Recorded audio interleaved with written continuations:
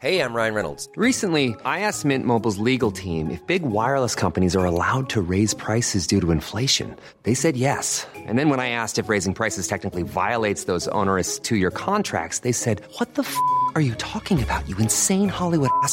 So to recap, we're cutting the price of Mint Unlimited from $30 a month to just $15 a month. Give it a try at mintmobile.com/switch. $45 up front for 3 months plus taxes and fees. Promo rate for new customers for limited time. Unlimited more than 40 gigabytes per month. Slows full terms at mintmobile.com. Hold up. What was that? Boring. No flavor. That was as bad as those leftovers you ate all week. Keke Palmer here, and it's time to say hello to something fresh and guilt-free. Hello Fresh. Jazz up dinner with pecan-crusted chicken or garlic butter shrimp scampi. Now that's music to my mouth. Hello Fresh. Let's get this dinner party started. Discover all the delicious possibilities at hellofresh.com.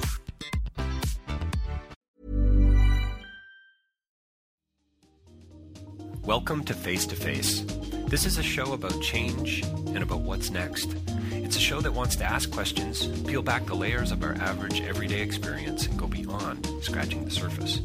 We interview amazing people with incredible ideas and stories who have done wild, weird, and wonderful things. Remember that imagination shared creates collaboration, and collaboration creates community, and community inspires social change. I'm David Peck, and this is Face to Face.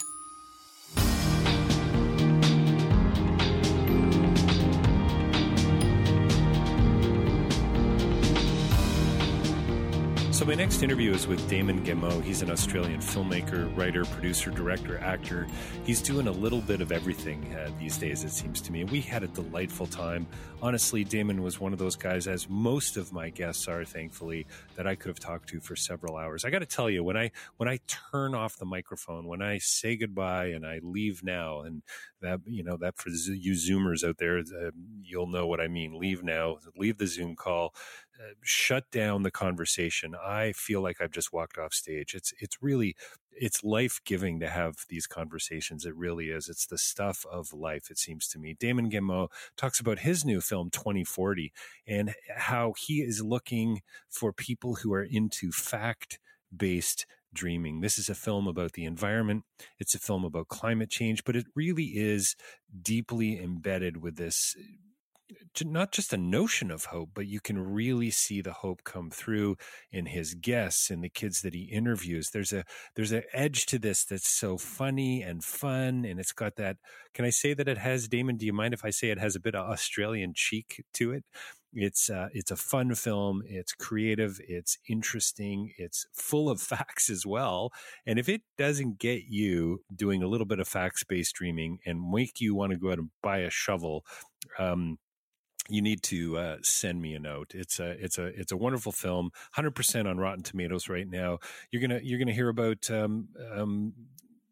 solution. I would say solution. Well, fact-based dreaming, but looking for solutions. And so what Damon does is he sets up this context in the film that he is only interested in trying to figure all this out when it comes to the environment and climate change by looking at things that are actually going on right now and being developed and built around the world right now. We talk about shared truth and shared value. We talk about the system being rooted in inertia and why the structural dysfunction we currently seem to have with us seems to be here in the short term, but maybe not in the long term. We talk about micro power grids and decentralization. We talk about seaweed that can grow, I think, 0.5 meter a day. I mean, how crazy is that? Who knew that 100 million square kilometers of desert, watery desert, could ultimately be farmed? This is a film that's full of hope.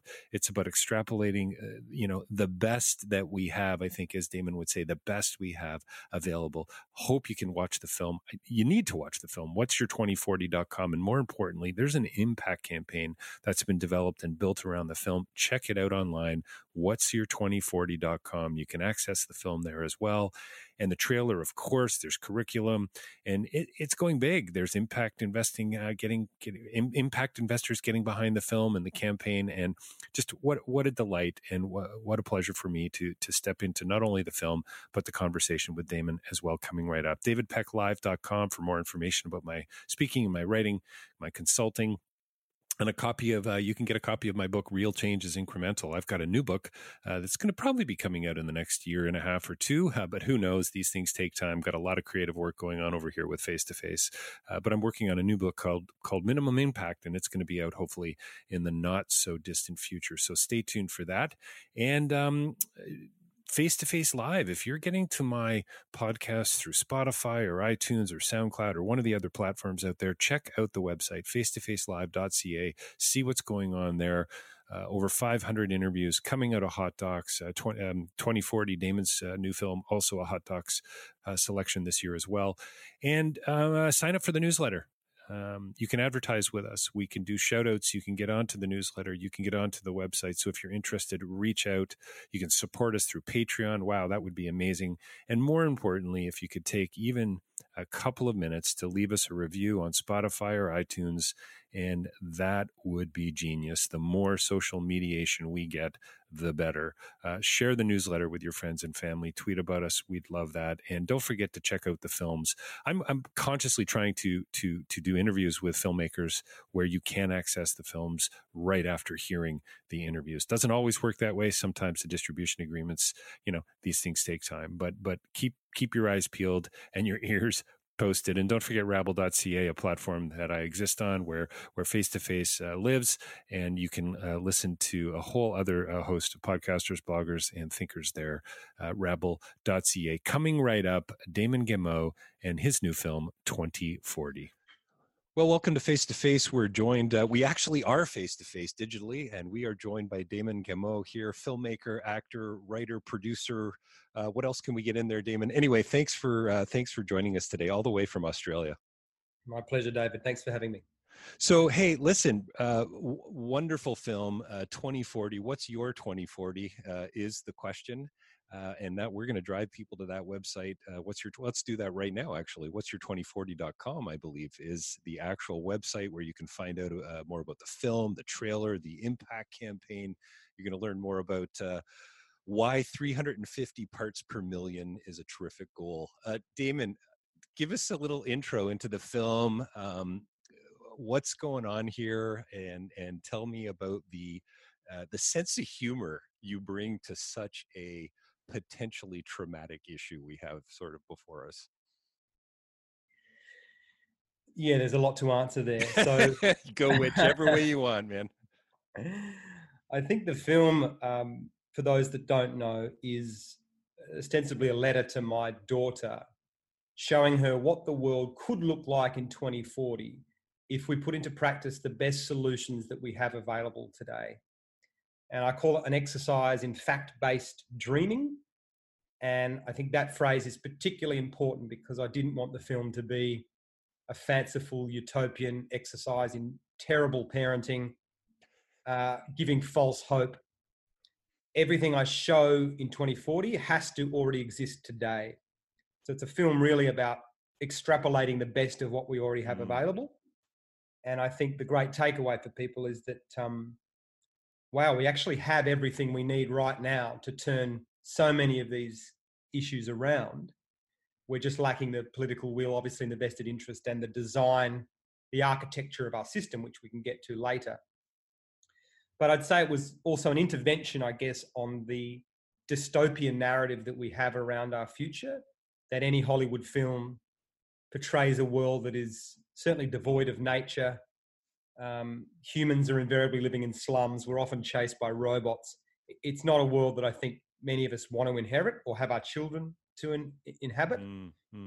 So I sort of wanted to make sure that we were also showing the other pathways that are possible, which is that we have an opportunity to reframe this crisis we're in as an extraordinary moment in our history to fundamentally transform the way we interact with each other and all of our living systems, and try and sell that as a story, as opposed to the sales pitch, which is currently based around depravity, sacrifice, relinquishing, where people will retreat into fear, don't want to give up those things, vote for more authoritarian leaders, build walls to protect climate refugees. I mean, that's the pathway we're headed on right now. I feel we desperately need a new story for this moment to say that we could actually enhance our communities, have cleaner air, healthier food, a better future for our kids. That's the sort of the fork in the road that we face right now. And we have to start throwing up these alternative narratives to show people that there is a different pathway that's possible. So good, man. I don't, why aren't you teaching a course on this stuff? Holy mackerel. What a, well, I will say that we can get to it, but we do have curriculum materials that a million children now have in our country, which is just wonderful. That's amazing. That's amazing. Were you an environmentalist before you became a father? I think I was a closet environmentalist. Okay. In the sense that I knew it was an issue, but I didn't know how to engage with it. Right. I felt overwhelmed by the enormity of it. Yeah, for sure. What can I do, right? What can I do? Yeah. And I couldn't find an entry point. And that was really a catalyst for how I made the film, was that I was struggling to finish articles that were about the dying reefs or the melting ice caps. And I couldn't even finish the article. And then I thought, psychologically, what's happening there? Why am I, as a father, not able to connect with the topic that I actually care about? And the more I explored the psychology and the framing of narratives and how we tell stories, especially around our future and the role of hope and the role of the limbic system versus the prefrontal cortex, that's what really started me on this path of making this film and throwing in a different form, a different narrative to the immediate urgency panic narrative that we have, which is important. But if you're going to sound the fire alarm, you've also got to show people where the exits are. And I feel like that narrative has been sorely lacking. I love that it's Good Thing Productions and Regen Films, that it's embedded everywhere. Offset carbon credits, you tell us, right out of the gate were used before we even step into the film. You know what I mean? You've planted a forest at the end of the film just in case we didn't cover our bases. The thought and the intention. Would you say you are, I mean, I think I know this answer, but are you a person of hope by nature, or do you struggle with that? Do you have to get out of bed in the morning and say, no, it can be better? I think my friends and wife would say I probably am a glass half full person. Right. But I think what the last 5 years of this film has taught me is that there's a lot of difference between, there are varieties of hopes. There's species of hope. And I feel that my hope has got a lot more muscular and grounded than it was 5 years ago, that I was sort of a bit more whimsical hope, a bit more election promise hope than the grounded muscular version. And I feel much better for having done the research and met the people that I have over the last 5 years. And I think that's why I'm trying to amplify this message, because it has changed my worldview quite profoundly. When you reach out beyond the spotlight of the mainstream narrative and go into the shadows and find these incredible people doing wonderful things with scalable, ready to go, shovel ready solutions. If we can just shift that spotlight onto those people and inspire other people to get on board, I feel like we might be able to get this done faster than people realize. I love how you're establishing shot as a shovel going into the ground, isn't it? Correct. Yeah. I've never heard the phrase shovel ready solutions before. The metaphor of construction and the new beginning. And I'm an electrician by trade. I've worked in construction. I've seen buildings come out of the dirt.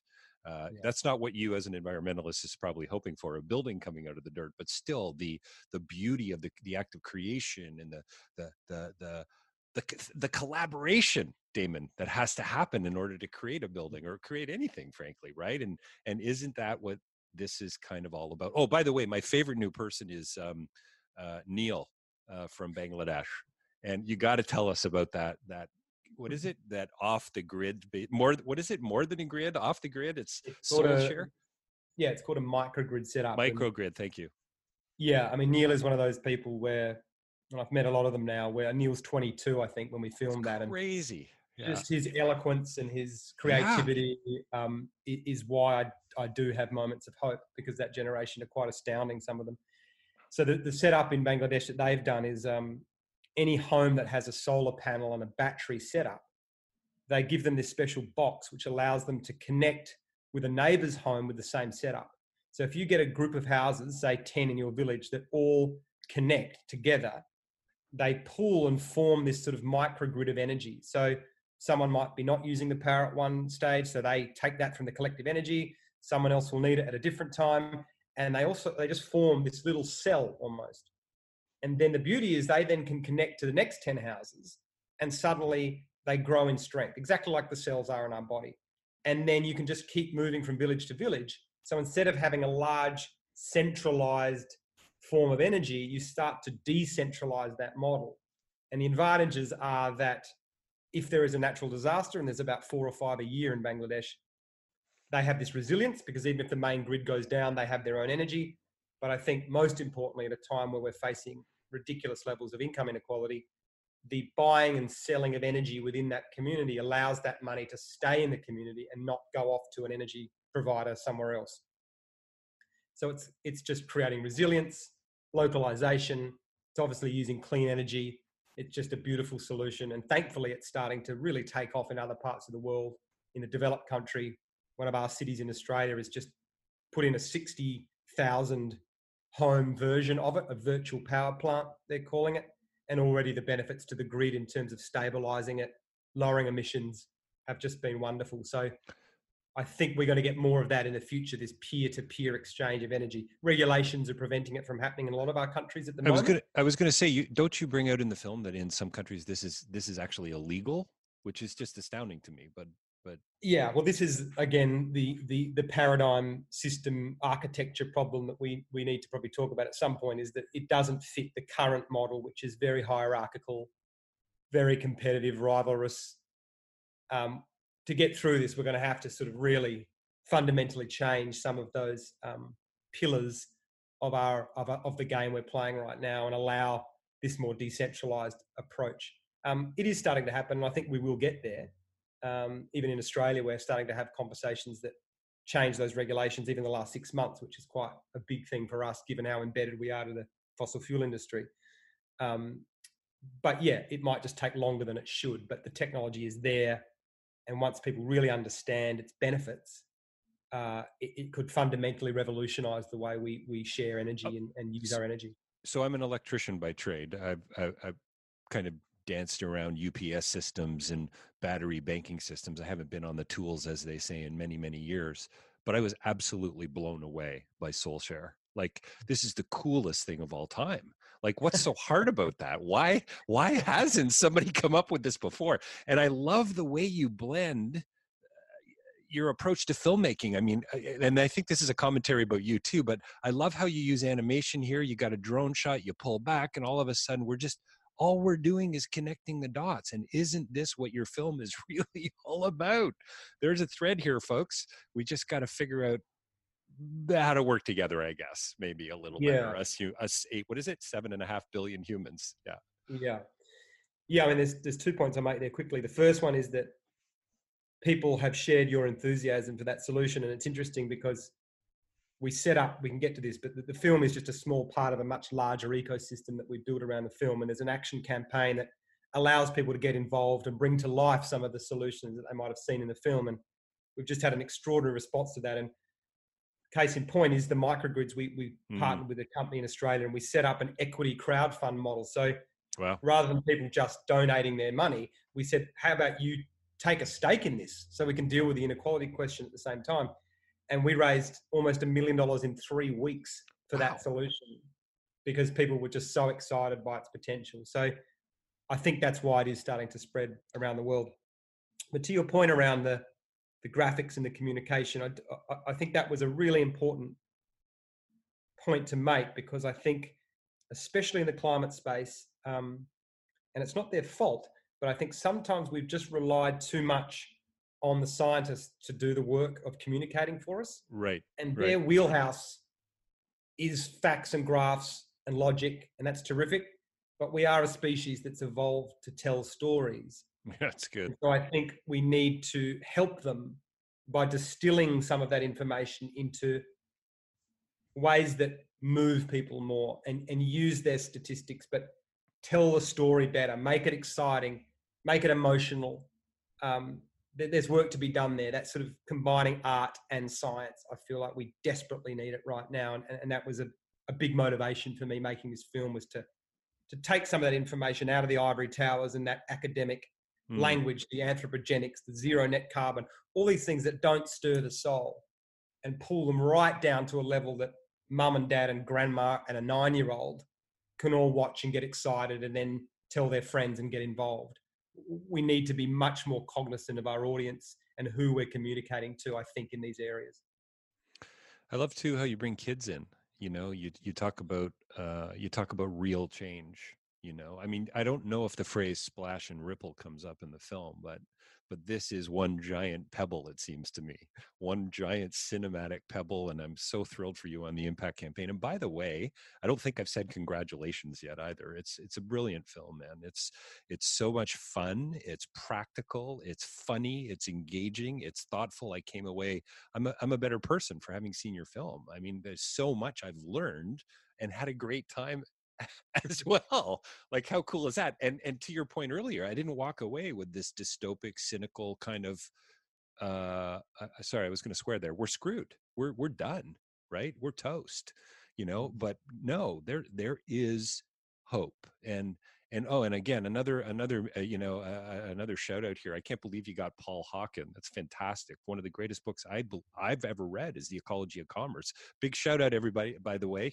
Gotta pick that book up. Like, it changed my life, right? The fact that the Neils, the 22-year-old Neils of the world, are going to turn it upside down.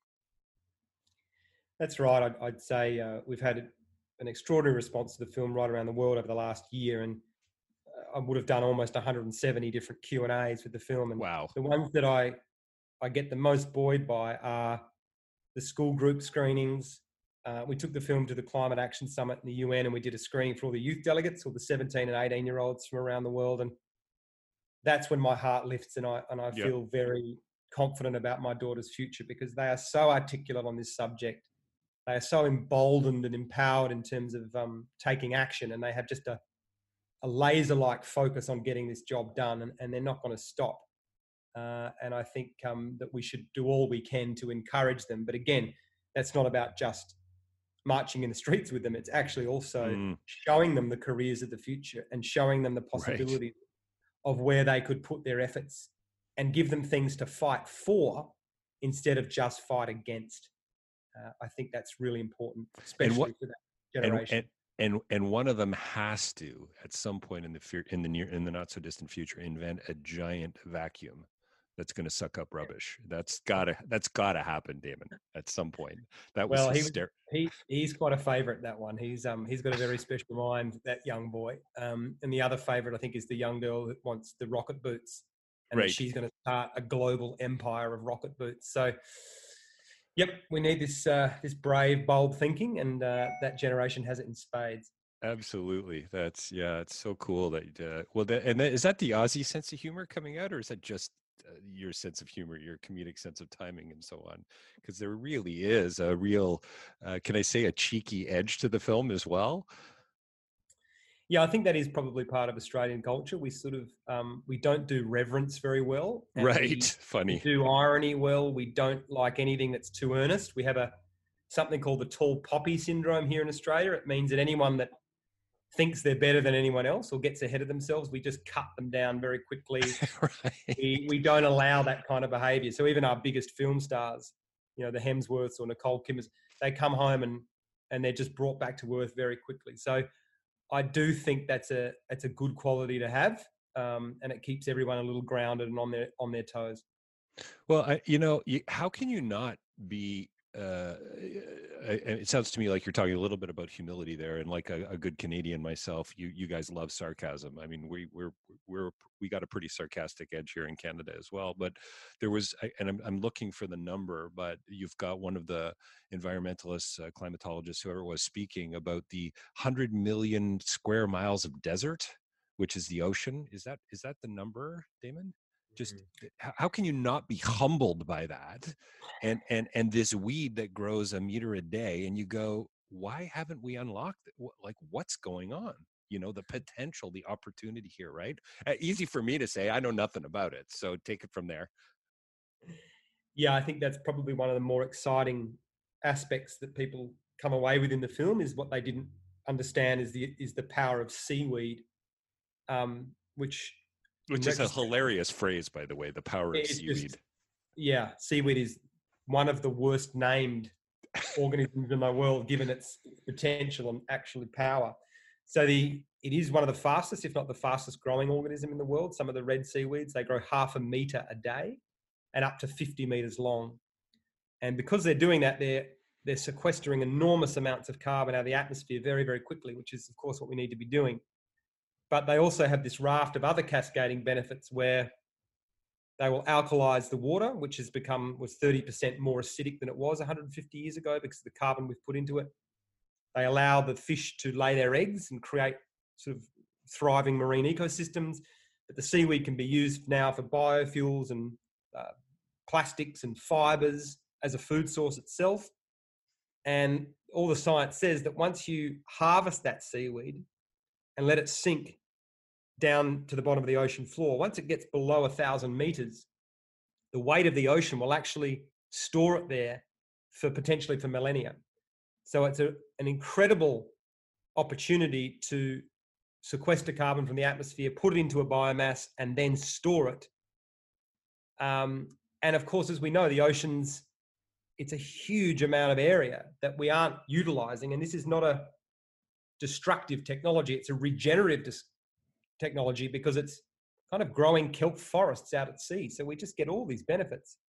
Plus, as our land crops become more and more vulnerable, as temperatures increase, it's such a beautiful option for food security. So you can imagine down the coasts of Africa or Bangladesh or other Asian countries to have this secondary food source that's also providing jobs and cleaning up the ocean has enormous impacts in terms of climate refugees and whatnot. So I think that's why people have resonated with it in the film. And since the film's come out, we've just been bombarded with impact investors and other people. And there's now the beginnings of a growing industry here in Australia.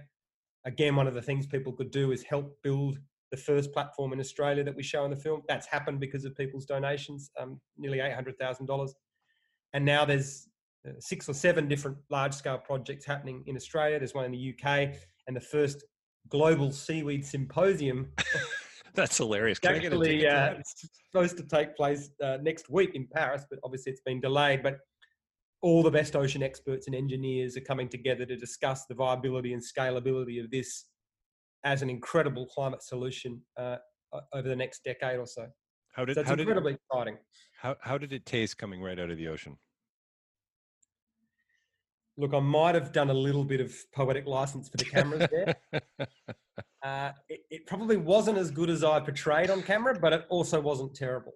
And there are 14,000 different species of seaweed. Wow. And there's one actually called Dulce, D-U-L-S-E, which people tell me does taste a little like bacon, which very interesting. Yet to prove. And the surfers of Chile will tell you that they cut these huge chunks of it like steaks of meat, and they put it on the fire after they've surfed.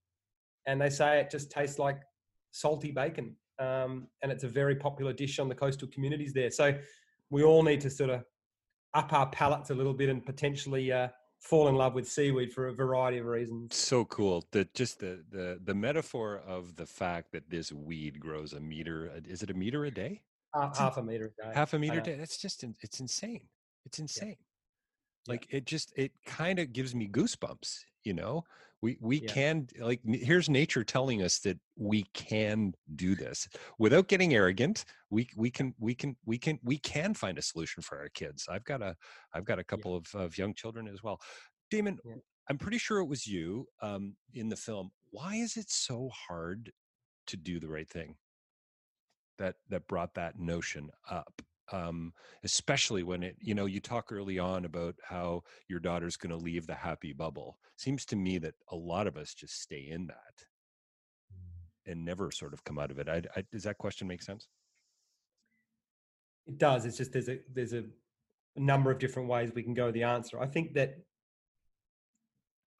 fundamentally we have to acknowledge that we've designed a system that has so much inertia right now.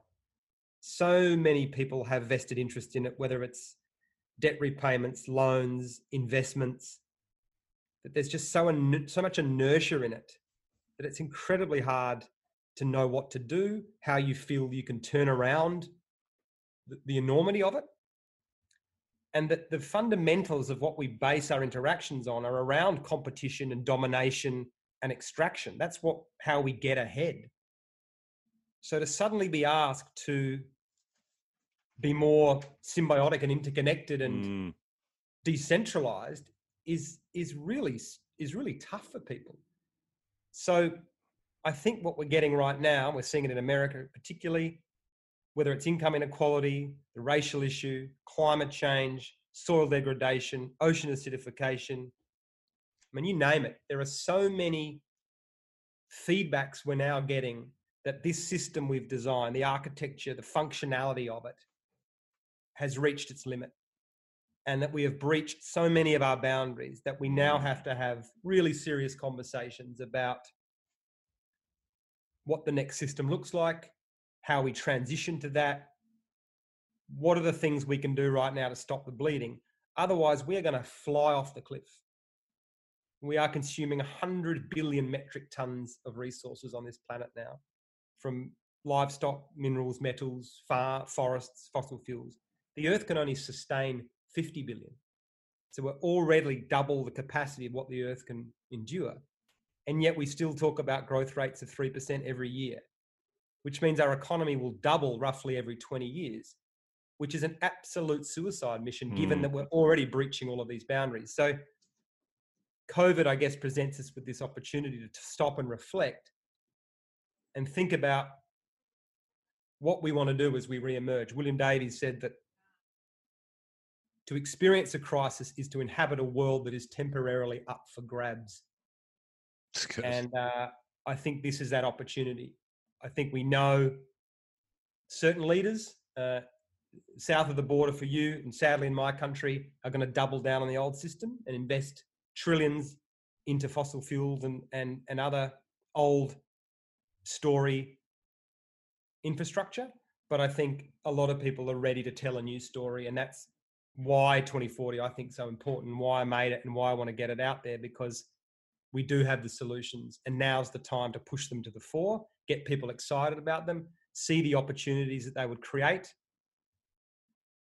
Billions of jobs with purpose and meaning that will contribute to fundamentally transforming the way we interact with each other and our living systems. What an opportunity. What a time to be alive.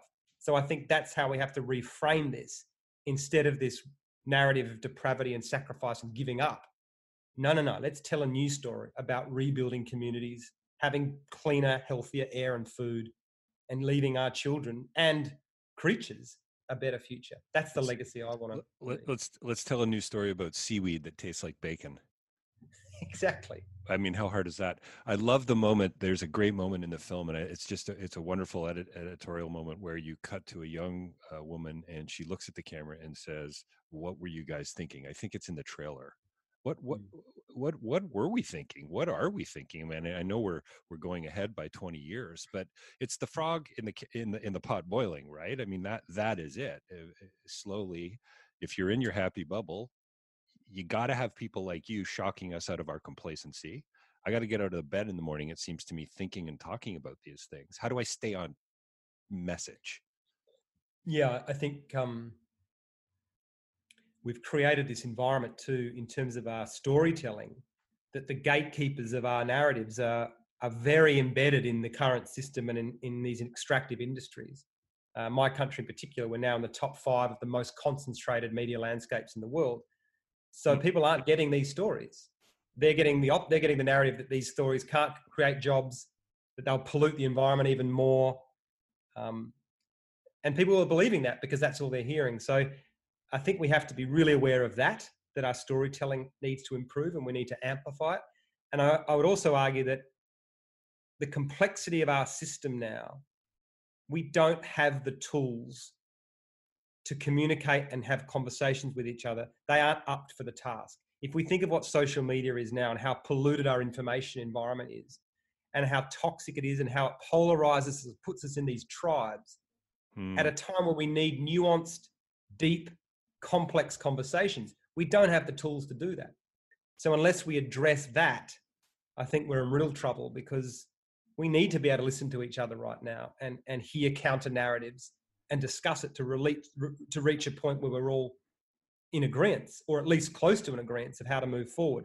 And we are eroding that day by day, as we can see. So that's enormous, that challenge. And I think it's integral to us actually moving forward.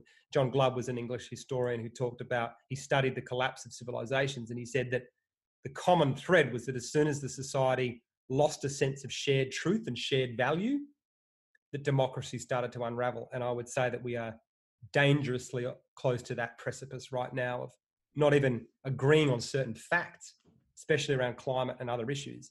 And so that's a recipe for all sorts of trouble. So have you thought of leaving filmmaking and going into politics?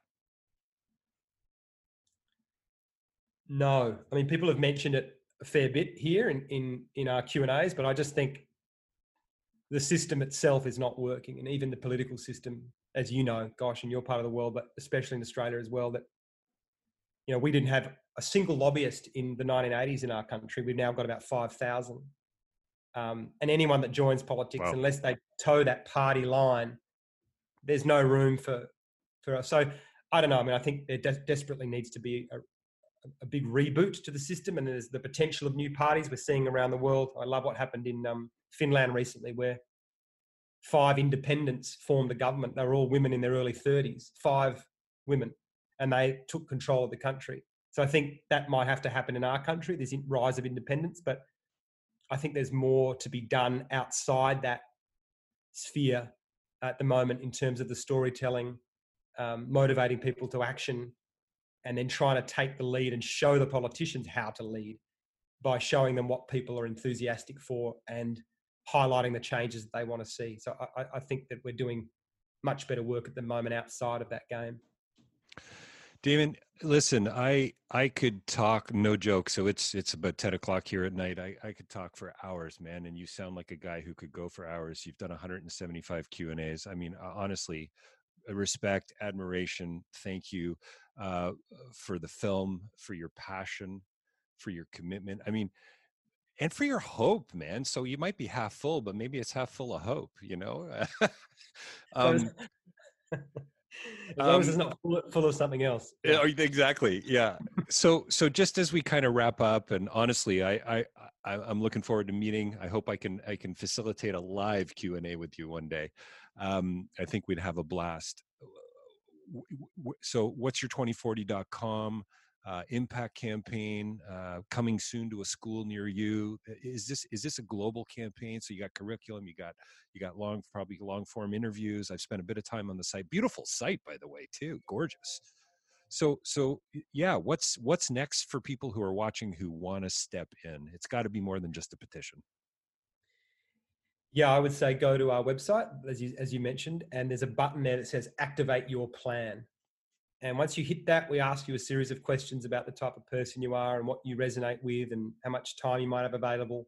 And then we'll give you 6 or 7 things that you can get on with. And we've tailored that to North America now and moved it away from Australia. We've got one for the UK, but there's also one for North America. And there's lots of different entry points for people to get involved, whether you're a teacher or you're in the food space or you're whatever it might be. So yeah, we want to keep this conversation going. I'm doing a project with Paul Hawken actually at the moment. So he's just about to finish a new book, and we're doing a sort of a series and a lot of content based on that. That's a whole new raft of solutions, which is incredibly exciting. And we have some wonderful people involved there. So we'll be continuing to tell these stories and amplify the message. And we just encourage people to get involved. And as you know, once you go down that rabbit hole and you start to see what is possible, you do feel the genuine hope. And it is a real hope that there are people doing wonderful things and they have an opportunity to change the world. So the more we can share those stories right now, especially, we need everyone to be amplifiers and to contribute to this collective hive mind we've created. Don't share the old story. Don't share the fear narrative. Share the exciting, hopeful, components and metaphors of the news story. What I love about your film is anyone who sees it has a responsibility now to go out and buy a shovel. Like there's a sense in which, to me, I mean, this is what's so beautiful and philosophical and existential about your film as well. You kind of can't go back now. And if you do, okay, well, that's not the way forward. I mean, where's the responsibility in that, right? I mean, we all have a choice to make, it seems to me, but I think you've given us incredible reasons to hope, and that's a beautiful thing. That's a lovely thing to say, David. It's like there's a red pill and there's a blue pill, but now that's maybe there's a green pill as well. So take the green pill and get involved. Take the green pill and head to whatsyour2040.com. Damon, thanks a lot for your time today. What a pleasure chatting. And are you working on, I mean, you're in the middle of it. Clearly you got another film in mind, a few films. What's going on for you right now? Yeah, there's a lot of things flying around, and I guess it changes all the time with what's happening around the world, and thinking what is the most required thing, or where could I put my energy right now? And obviously there's so much more work to do in this regeneration space. So I'm still doing that, but I think I'm really interested in this polluted information environment and how we cut through that, and how we collectively make sense of things is a real interest for me as well. So yeah, we'll see. The juggle is on, but we'll see what lands first. Well, I'm looking forward to what's next from Good Thing Productions. That's for sure. Hey, listen, thanks. What a pleasure chatting with you. We've been talking with Damon Gameau about his new film, 2040. Check it out. I guess coming soon to a digital theater near you. It's there. It's available. Check it out. Damon, thanks for your time today, man. What a pleasure. My pleasure. Thanks, David. All the best.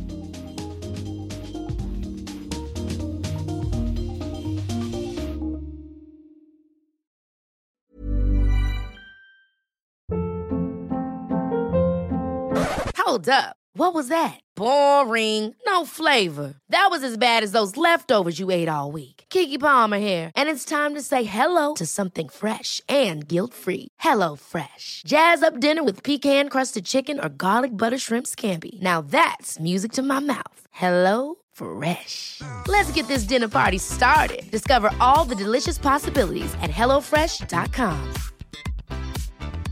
Even when we're on a budget, we still deserve nice things. Quince is a place to scoop up stunning high-end goods for 50 to 80% less than similar brands. They have buttery soft cashmere sweaters starting at $50, luxurious Italian leather bags, and so much more. Plus, Quince only works with factories that use safe, ethical, and responsible manufacturing. Get the high-end goods you'll love without the high price tag with Quince. Go to quince.com/style for free shipping and 365-day returns. When it comes to your finances, you think you've done it all. You've saved, you've researched, and you've invested all that you can. Now it's time to take those investments to the next level by using the brand behind every great investor, Yahoo Finance. As America's #1 finance destination, Yahoo Finance has everything you need, whether you're a seasoned trader or just dipping your toes into the market. Join the millions of investors who trust Yahoo Finance to guide them on their financial journey. For comprehensive financial news and analysis, visit yahoofinance.com, the #1 financial destination, yahoofinance.com.